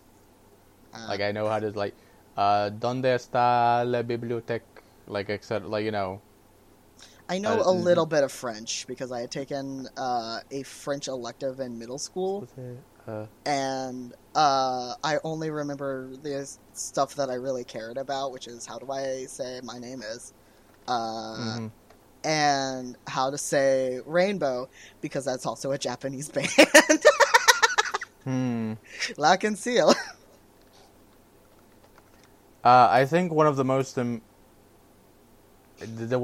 most important phrases you can learn in any language is, "Excuse me, where's the bathroom?" Please, God, I need to poop so bad. Excusez-moi, es la sala de... Es la sala de ban? Ben? I forget. Ben? It's Ben? It's Ben. Yeah. I forget how to pronounce it in fucking French. What was it in Spanish? It was, ¿Dónde está el baño? Baño, yeah. Yeah, excuse señor. ¿Dónde está el baño? Ah, gracias. You know? Oh god. Anyway, anything else we want to say about Atlantis? Um, Not that I can kind of come to my head. I do, I do want to say, um, we had made mention to Jim Varney at the start, who voiced Cookie. Right. Um, he was unfortunately not able to like make it to see the entire production finished. No, yeah, no, he He had pa- lung he pa- cancer. he had lung cancer, and he knew he wasn't going to be able to finish, recording and finish being here. But he still wanted to really do it. Um, uh, but he did see some bits that they had finished at the time, and was able to see some of the bits that he did animated and like completed. And I remember them saying very, very vehemently that he loved them. And it Mm-hmm. breaks my heart that he wasn't able to finish the whole recording because who took up the mantle after he passed to voice it? What's his fucking I believe it was mostly for bits and pieces because Jim Varney got to do pretty much all the lines he needed, but for like the show and I think show air Mhm. quotes, they got how can I just Steve Barr. yeah, Steve Varr, yeah. He finished it up at the end. He finished it up like little bits and pieces here and there, and then did them for the made-for-TV movie / pilot for a show that didn't happen. That probably could have been good. Probably But- could have been good, but the second film's not that good. It's the show could have been good. It's just again it felt like, oh, this is suffering from season 1 syndrome. Yeah. Like this could have been really cool, but it just needed to find its footing. It needed to find a good landing point, and it just didn't. Yeah, and it was never given the chance to find it. And then Disney was like, we can make money off of this. Let's just slap it together and call it a movie. Fuck yeah. you. Yeah. Ugh. But anyway. But yeah, that's all I have for Atlantis. Rest in peace, Jim Varney. Rest in peace, Lena Nimoy. Rest in peace, David Ogden Stiers, whom is one of my favorite voice actors in this like list of fucking things that people have done. I love David Ogden Stiers, and I will always love David Ogden Stiers. He's fucking rules. Yeah. Jumba Jukiba. Jumbo Jukiba and lots of other stuff too. That being said, let's keep it moving. Yep. Treasure Planet. Right on to the So- next one. Treasure Released Planet 2001? 2002, November 27th, 2002. It had to contend with Harry Potter 2, The Chamber of Secrets, which, just going to say, fuck TERFs, Die Another Day, and Santa Claus 2, which was another Disney, like, property. So it, like, no, wasn't gonna do well. Also, it was, also literally 2 days later after Treasure Planet was A Very Muppet Christmas Carol. Or A Very Muppet Christmas Musical, not Christmas Carol. Very How could Muppet you do Christmas this? Musical. Like you just was like it's like a hard fuck you to this beautiful fucking film. Just took him out to the shed just like Old Yeller. No, Paul, it's my fucking beautifully animated 3D 2D masterpiece. I'll do it. Treasure Planet was directed by the legends John Musker and Ron Clements, with screenplay by Clements and Musker and Rob Edwards, story by Clements, Musker, Ted Elliott, Terry Rossio. The voice cast was Joseph Gordon-Levitt as Mr. Jim Hawkins, Brian Murray as John Silver, David Hyde Pierce as Dr. Delbert Doppler, Emma Thompson as Captain Amelia, Martin Short as Ben. We'll get to him in a minute. We will get to him. Roscoe Lee Brown as Mr. Arrow, Laurie Metcalf as Sarah Hawkins, Dane Davis as Morph, Michael Wincott as Scroop, Patrick McGoohan as Billy Bones, uncredited Peter Cullen as Captain Nathaniel Flint. And my man, the one fucking man I will consistently like, it has this man in it, I'm watching it. Tony motherfucking J. You've seen Reboot, right? I have seen Reboot. Of course I've seen Reboot. It's got Tony J in it. I was just gonna say, I've seen the H.H. Holmes fucking documentary that Tony J narrated. A, it was because it's H.H. Holmes, and H.H. Holmes, it's interesting. But also, B, it's Tony fucking J. Mm-hmm. Literally, this man could read the dictionary to me, and I would subscribe to it. Oddbach. Yeah, just like that. For those who are unfortunately unaware, Tony J was Monsieur d'Arc in Beauty and the Beast, and Sir Judge Claude Frollo in Hunchback of Notre Dame, where he had a big horny song and cried about it being a sin. A lot of people would also know him from, as we just mentioned, he was the villain of Reboot, aka Megabyte. He also played Shere Khan in the Tailspin show. Yep, not Shere Khan in the film Jungle Book, but in Tailspin the show. And also the sequel, the Jungle Book 2. He was also in Legacy of Kain, and I think he was also in Soul Reaver, maybe? I want to remember him as being in Soul Reaver. Probably because it was like part of the Legacy of Kain. It was in the Legacy of Kain series, yes. God, he was in so much. Yep, Legacy of Kain, Soul Reaver. He was also the lieutenant in Fallout, the original first Fallout. Right. I loved that line. Uh-huh.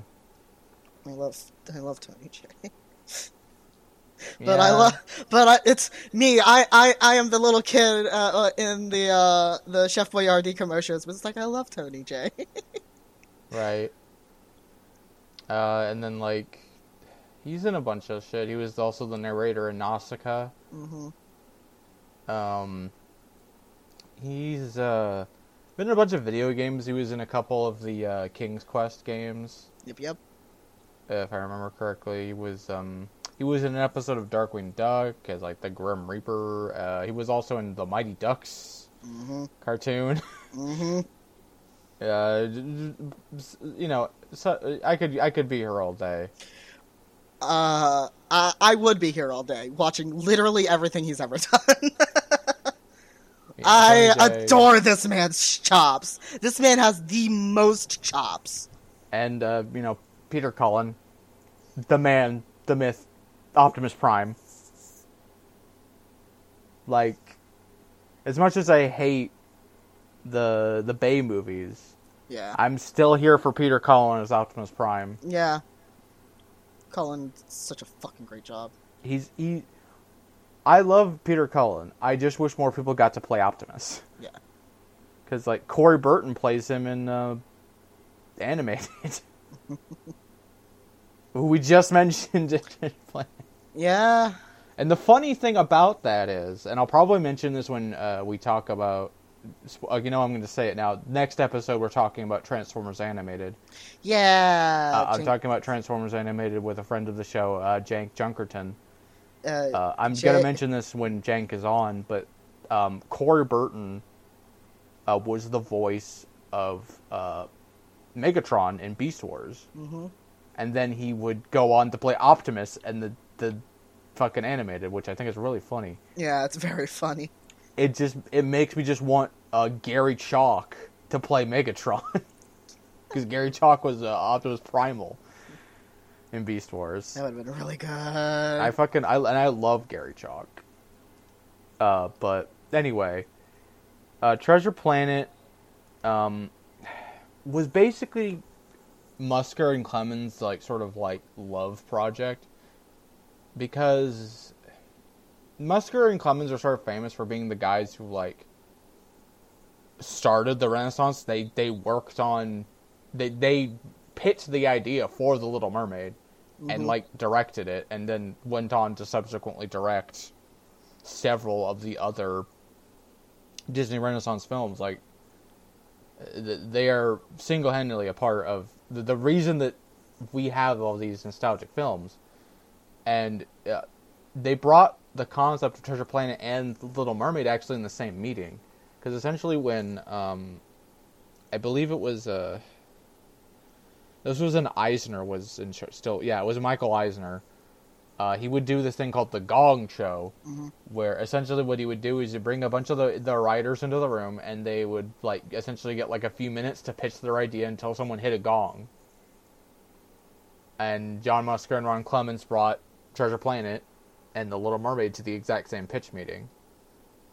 He originally, like, Michael Eisner apparently rejected the original pitch because I believe Paramount Pictures at the time was working on a Star Trek sequel that was also supposed to be Treasure Island, even though the movie actually never got made. Yep.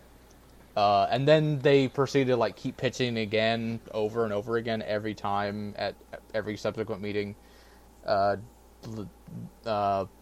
And then it was like basically following the release of Aladdin, it was like the third time they had pitched it.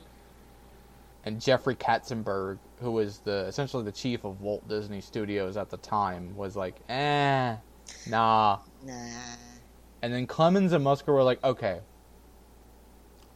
I'll tell you, we will do this next film, but you have to promise that we get to make Treasure Planet. If you don't let us do Treasure Planet, we will not do Hercules. Period. End of discussion. We're tired of this movie getting rejected. And Hercules was made, so... Mm-hmm. The movie took like 4.5 years to make, essentially. And that was a lot of fucking work. Just watching the film, so much was like put into it. And I think a lot of the stuff that, especially in the like last year, like working simultaneously on Atlantis and Treasure Planet, a lot of the same like design, people. like a lot of the same people and a lot of the same like programs probably were probably they both used I believe it's called Deep Canvas. Mm-hmm. Was the sort of program that Disney had created to sort of like integrate the 2D and 3D effects so that they would like mesh well and work smoothly together.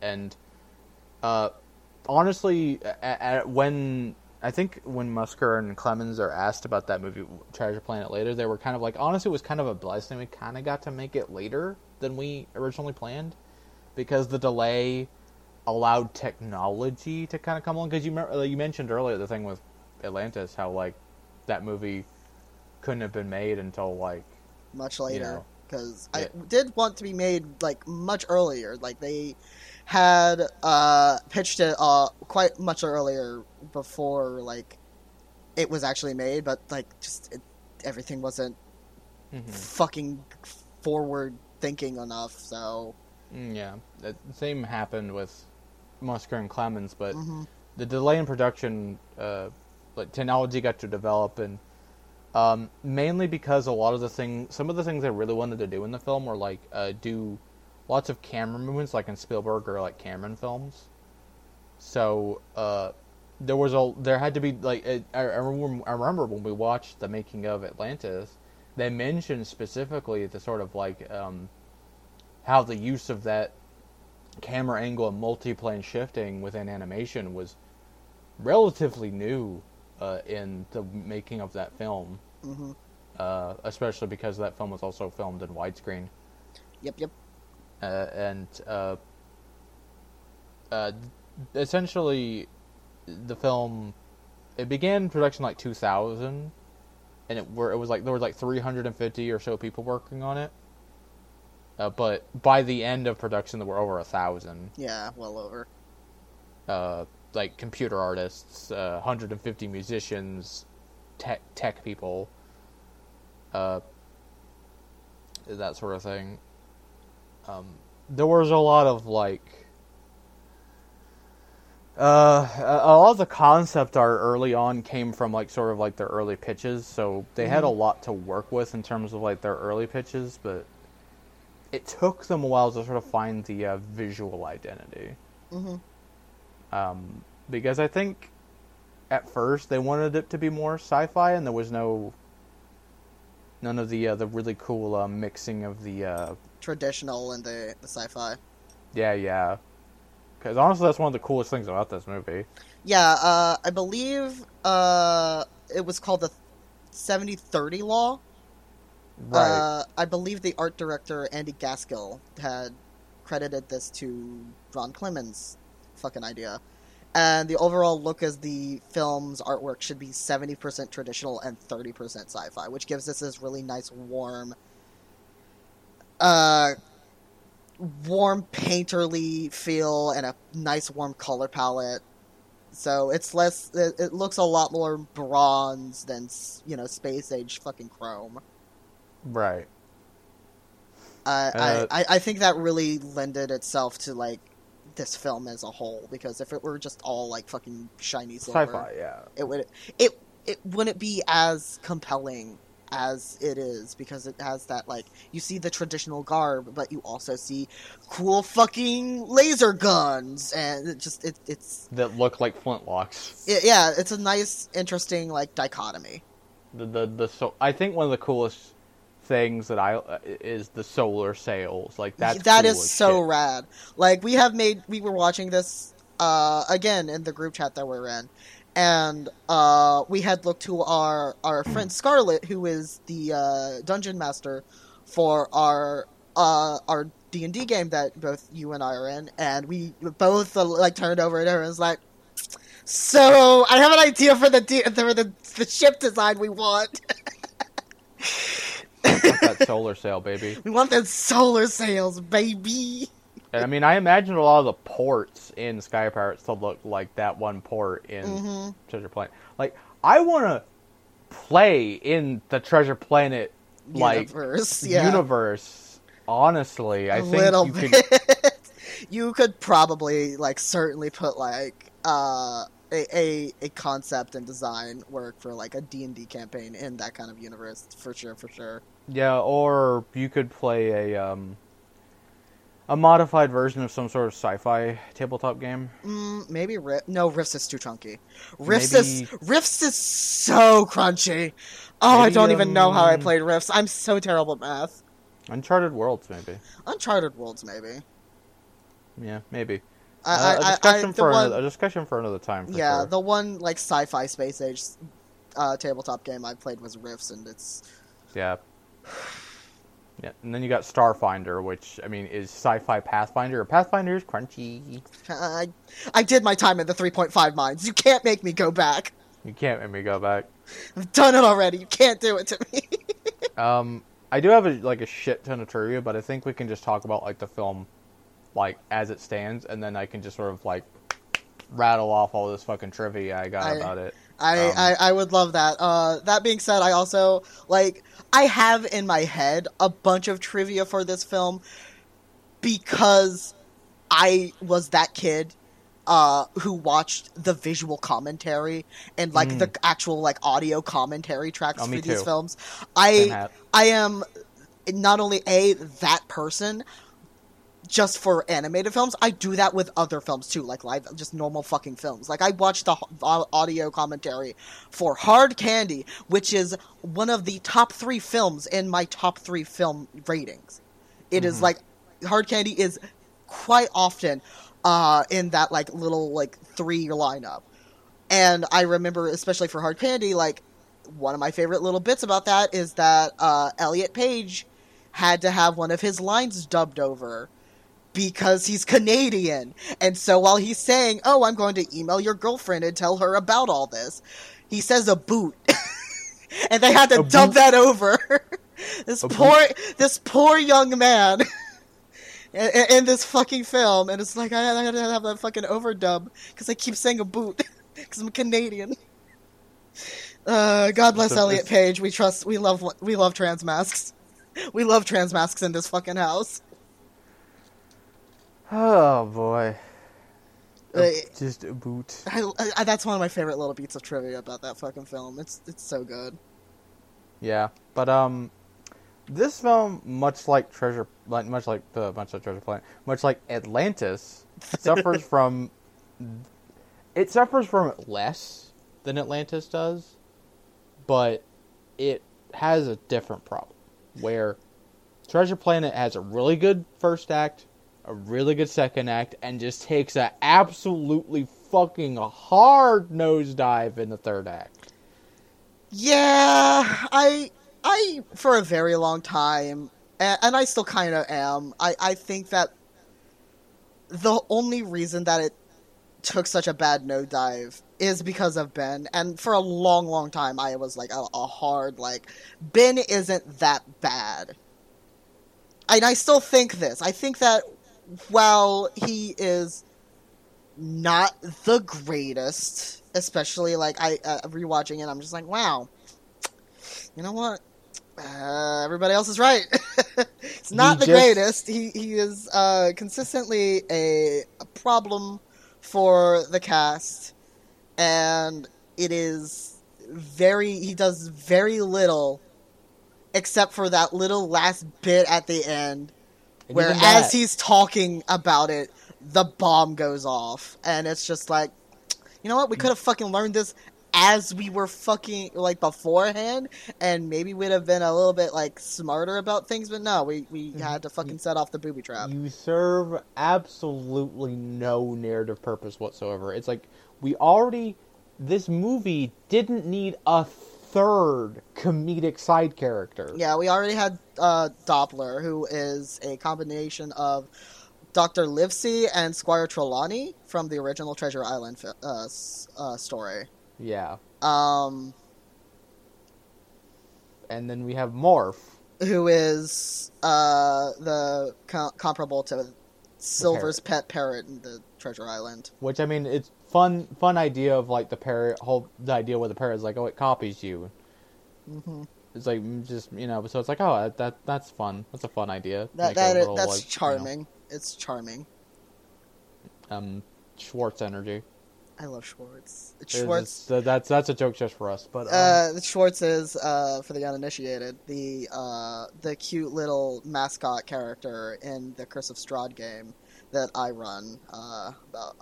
It's supposed to be every week. It's been a little less than every week lately because I've been wanting to do. It's been consistent. I try to keep a consistent schedule. That is my one, like, thing I want to do as a dungeon master, is to be consistent. Because if every time where it's like, oh, I don't want to anymore right now, it's just gonna fucking fall to pieces. But yeah, so it's like, so let's introduce this third fucking side character who not only whose introduction has to sideline another really cool character, yeah, but Doppler. also sideline this other comedic relief character, Doppler, yeah, who we've actually grown to like over the course of the movie, unlike Ben. Yeah, like, and the cool character being Amelia Smollett, which, fun fact, oh god, madam, fun fact, her actress, Dame Emma Thompson, she was knighted, was pregnant during the fucking production when she was, like, voicing her lines, and so she was like, she had made like a comment. It was like, I'm so happy I could do all this action and not have to train for this part. And I'm just like, oh, you're so cute. You're so cute. I mean, also, apparently in her original design, she was supposed to have black hair as opposed to red. Yeah. But yeah, Captain Amelia is fucking, I love her, but in the third act, she gets sidelined so we can have Ben. Yeah, and that is certainly young baby Adrian, who was still, learning the ways and realizing, oh, I am attracted to women, who was interested in Amelia, didn't understand fully the bullshit that was sidelining Amelia, and now as an adult and also being like, oh, I like women, being like, man, it really blows that Amelia got sidelined because she's so hot. Mm-hmm. She's so hot. She's so cool. She has a great design. Great design. Absolutely acerbic wit. Love that. Love a woman who can kick my ass. Just quote Spike Spiegel. My gender preference is I love a man. You're stupid. I like that in a man, and I love a woman who can kick my ass. That's my gender preference. And I'm both. God bless. I love you, darling. I love you too. Alright, we can't be fucking that gay on this fucking podcast. We haven't been gay at all. No, but I mean, we can be gay off podcast. We can be gay later. But anyway, the and Ben, it's in a vacuum.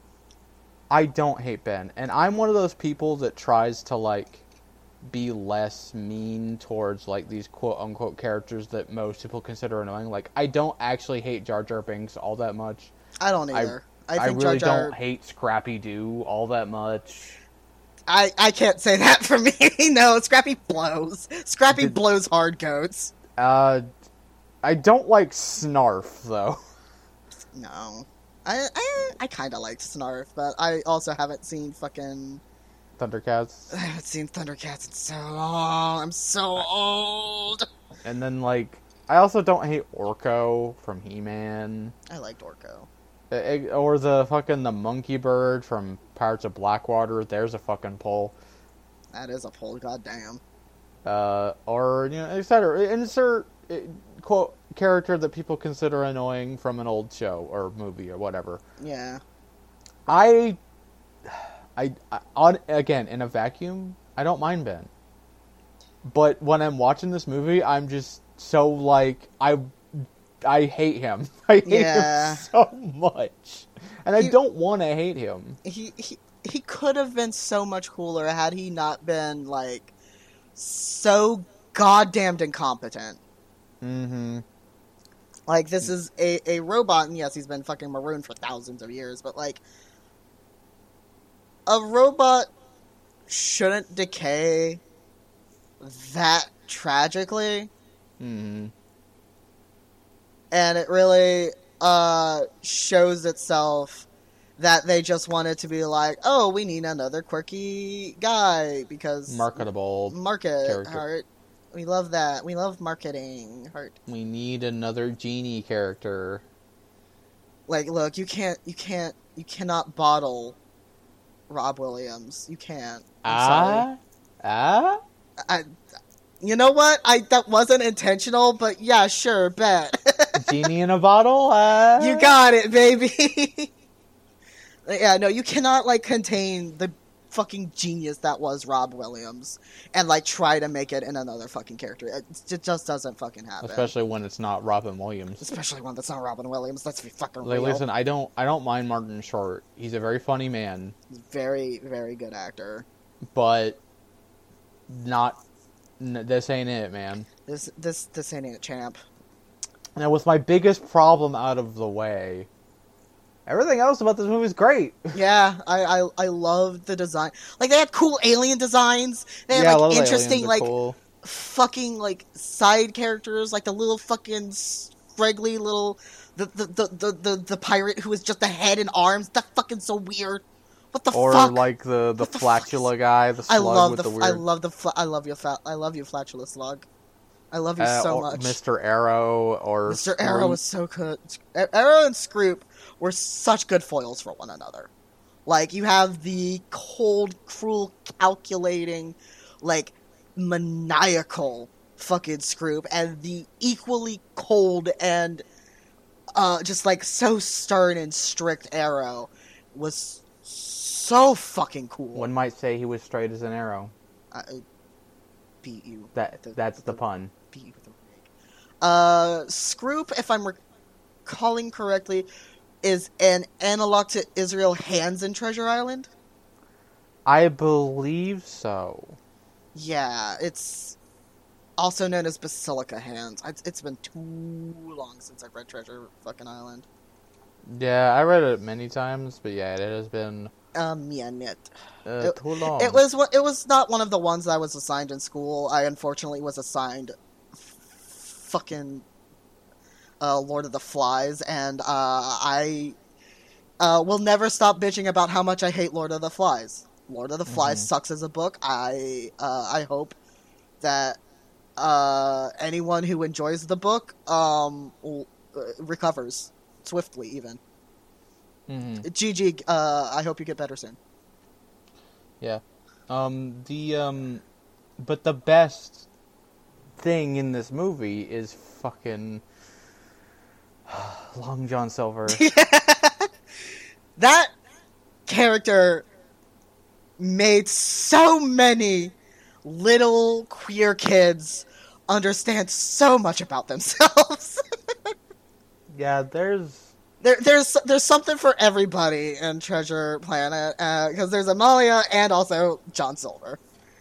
because Silver has always been a very complicated, morally gray character in every iteration of his character. Yeah. This is the best version of his character. He really is. Jesus And Christ.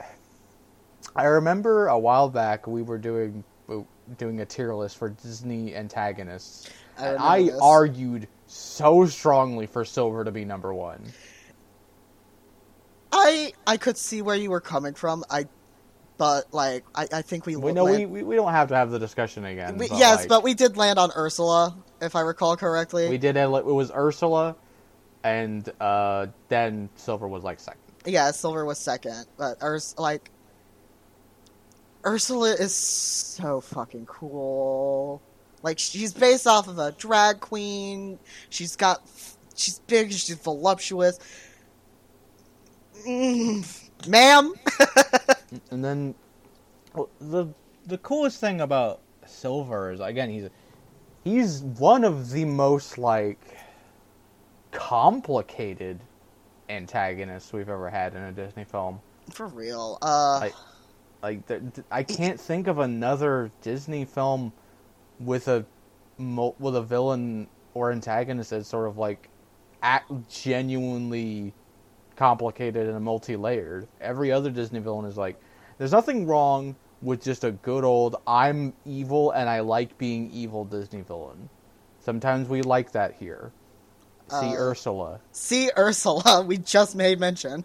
See Ursula. See Ratigan, or Captain Hook, or etc. etc. Insert your villain.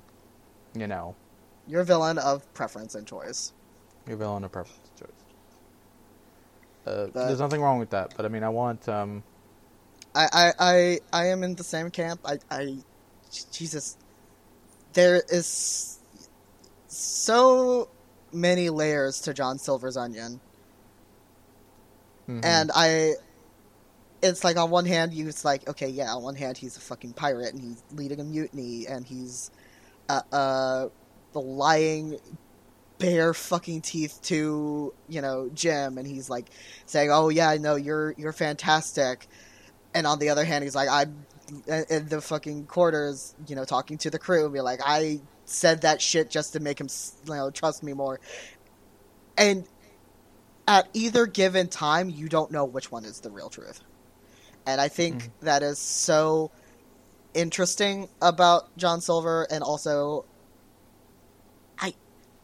he is the gaslight gatekeep girl boss.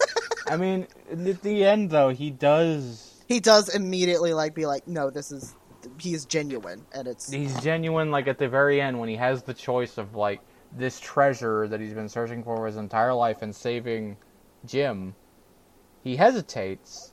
But he gives up the treasure to save Jim. Oh, it's just a lifelong obsession, Jimbo. I'll get over it. Yeah, I'll get over it.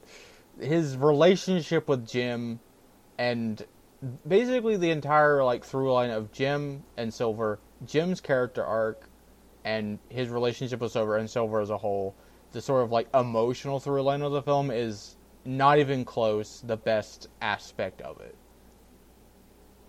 it. There are very few Disney films that have that good of an emotional through line. I think that Lilo and Stitch is the only one that's better. Yeah. And honestly, it kind of sucks because if Treasure Planet had stuck that landing on that third act, it could have been one of the greats. It really could have. We made mention to Lilo and Stitch. Lilo and Stitch was literally fucking that June 2002, and then Treasure Planet. Yeah, I can't get into Lilo and Stitch because I will, if I start talking about Lilo and Stitch, I'll just get into Lilo and Stitch. We'll just and keep that's going another into. episode. We're going into Lilo and Stitch deep mode.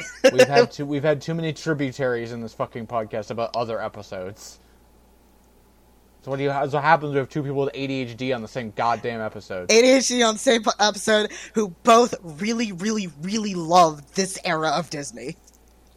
Yeah, but we'll talk about Lilo and Stitch another time. But Treasure Planet, I think, has a lot of merit, and it stands above. It stands higher than I think people give it credit for. It has a lot to like, but it really is let down by that third act, at least until the climax, because the climax is really good too. It's just like, it really is just that third act leading up to the climax that just lets it down, and it's really sad. It's it certainly has, and it's frustrating to say the very least. I am kind of wondering if we are going to this year, much like last year, Disney did with Atlantis. It's not yet November. It's not yet the 27th yet. And so I'm wondering if this year Disney is going to give a happy 20th year anniversary to this film as well. Listen, I'm still over here being like, come on, Treasure Planet Kingdom Hearts world. That would be really cool. I've been wanting it for so fucking long. It would be rad. Do we have anything else to say before I get into like this trivia? I don't think so. Give it to me, babe. Okay, so several changes were made late in the production of the film. The prologue of the film was actually originally an adult Jim narrating the story of Captain Flint in first person. But the crew considered it to be a little too dark and felt that it lacked character involvement. The crew also intended for the film to include a sequence showing Jim working on his solar surfer and interacting with an alien child, which was intended to show Jim's more sensitive side, and as an homage to Catcher in the Rye. Because of the intention to begin the film with the scene of Jim solar surfing, the sequence had to be cut. Thank you, Wikipedia. Yeah, along with actually this is IMDb. Along with Moana, this is the only movie directed by Ron Clements and John Musker that didn't feature Frank Welker in it. I didn't actually know that. This is also the first movie for John Musker and Ron Clements that received a PG rating by the MPAA, and it had been the only one rated as such until Moana. This movie and The Great Mouse Detective are the only Walt Disney animation movies directed by John Musker and Ron Clements that aren't musicals. The Great Mouse Detective is also one of my favorite films. Even though it doesn't have a musical number, but it's not a musical. A planned sequel was canceled due to the movie's failure at the box office, and when John Lasseter was appointed CEO of Walt Disney Animation Studios, his first task was to cancel all the sequels and television shows. In the proposed sequel, Jim Hawkins and Kate, his love interest and classmate from the Interstellar Academy, has to team up with Silver to stop the villainous Captain Ironbeard from freeing the inmates of Botany Bay Prison Asteroid. And Ironbeard was going to be apparently voiced by Willem Dafoe. That would have actually really fucked, because Willem Dafoe always does fantastic villains. Yeah, the human characters are hand-drawn. John Silver's cyborg leg, arm, and eye, and the robot Ben are flat-rendered CGI. The ship was created using Disney's, as I mentioned earlier, deep canvas process in some scenes, allowing all three types of animation to not only appear but interact simultaneously as opposed to be layered on top of each other. Yeah. This is the first Disney movie in which the maquettes, small character reference sculptures, were not made entirely out of clay. Silver's cyborg parts were made from plastic, using laser technology. When Jim and Dr. Doppler arrive at the spaceport, they get directions from two characters using a ladder. These characters are caricatures of John Musker and Ron Clements. Yep. Alan Silvestri left the movie to work on Lilo and Stitch, which also was notably worked on by Chris Sanders. The company then wanted James Newton Howard, who had conducted and recorded all of his music scores in less than 5 months for this movie. So, yeah, good job, Mr. James Newton Howard, for composing this entire soundtrack within 5 months. God bless. I do know with regards to, like, Silver stuff, I think they went to, like, antique shops for, like, they went to antique shops. Like, old little toys to make the sound effects to make it, like, not so that it didn't sound too slick or sci-fi. Yeah, they also, when they were animating the scene of him, like, working in the kitchen, they apparently based off a lot of his motions off of, they went to a Benihana, apparently. And watched the guy work at the teppanyaki grill. You know what? I having been to hibachi grills, and because I used to go to one in Cincinnati called Kabuto's, like almost every year for my birthday, because it was a little bit more on the expensive side, but it was so good. Mm-hmm. The plates were fucking huge. You got your money's worth for sure. Right. But yeah, those I can see it now with the design work and the motions. I was always rapt at attention with the chefs there, and now I can see why I like Silver's like intro so much, because it's just the same. So here's one that I'm gonna end on, and this is related to Silver. So Glen Keane, the legendary Glen Keane, was Silver's like main animator. He was the character animator for him. And when he was animating Silver, he was inspired. The line that Silver says, "You've got the makings of greatness" in your speech to Jim, was inspired by a real life thing that happened to Glen Keane when he was 17 years old. Aww. When he was 17, hold on, this is a quote. "I was 17 years old, and I had been fighting for a starting position on the football team as a halfback. And there was another player who was competing for the same position. And he was a heck of a lot bigger, and the head coach's favorite guy. I worked really hard, and I got the starting position on this game and was very proud of it. The game started, and I played 3 plays and got the ball once. Then the head coach took me out and put the other guy in for the rest of the game. I never played again. I was crushed. As a 17-year-old, that's your life. You want your chance to shine. I had it, but the coach took it away." Afterwards in the parking lot, the assistant coach, Mickey Ryan, a great guy with his heart on his sleeve and a twinkle in his eye, he put his hand on my shoulder and he said, "Glenn, you're going to do great things. You're going to get that starting position. That wasn't right what happened." And all I could see, and I could see that he really cared. There were tears in his eyes, and I started to cry too. I lived that scene with Jim and Silver on the boat, when Silver encourages him after a big setback. It was one of those things when you try to animate and you've lived through and hope you can even get close to that actual moment. That's very fucking profound, Jesus Christ. Mm-hmm. Glen Keane is the man, the myth, the legend, for a reason. Yep. There's one thing about Treasure Planet that I know is absolutely whack. Like, absolutely whack. Mm. And that's its fucking video game. I've played it.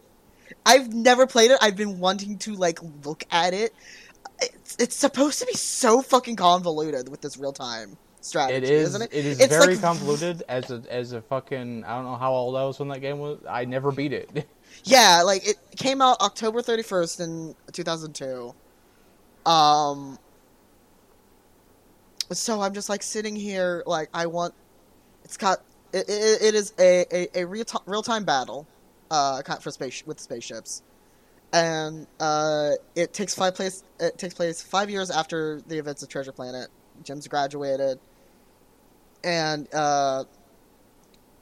becomes commander on an Imperial patrol ship.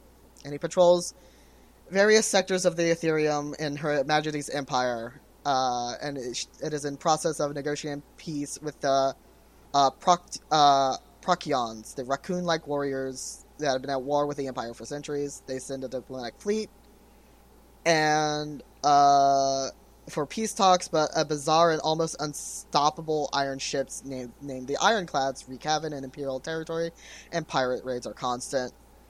I think it's kind of like the only thing that kind of like lends itself to the sequel that they wanted to do. Yeah, but it's whack, unfortunately.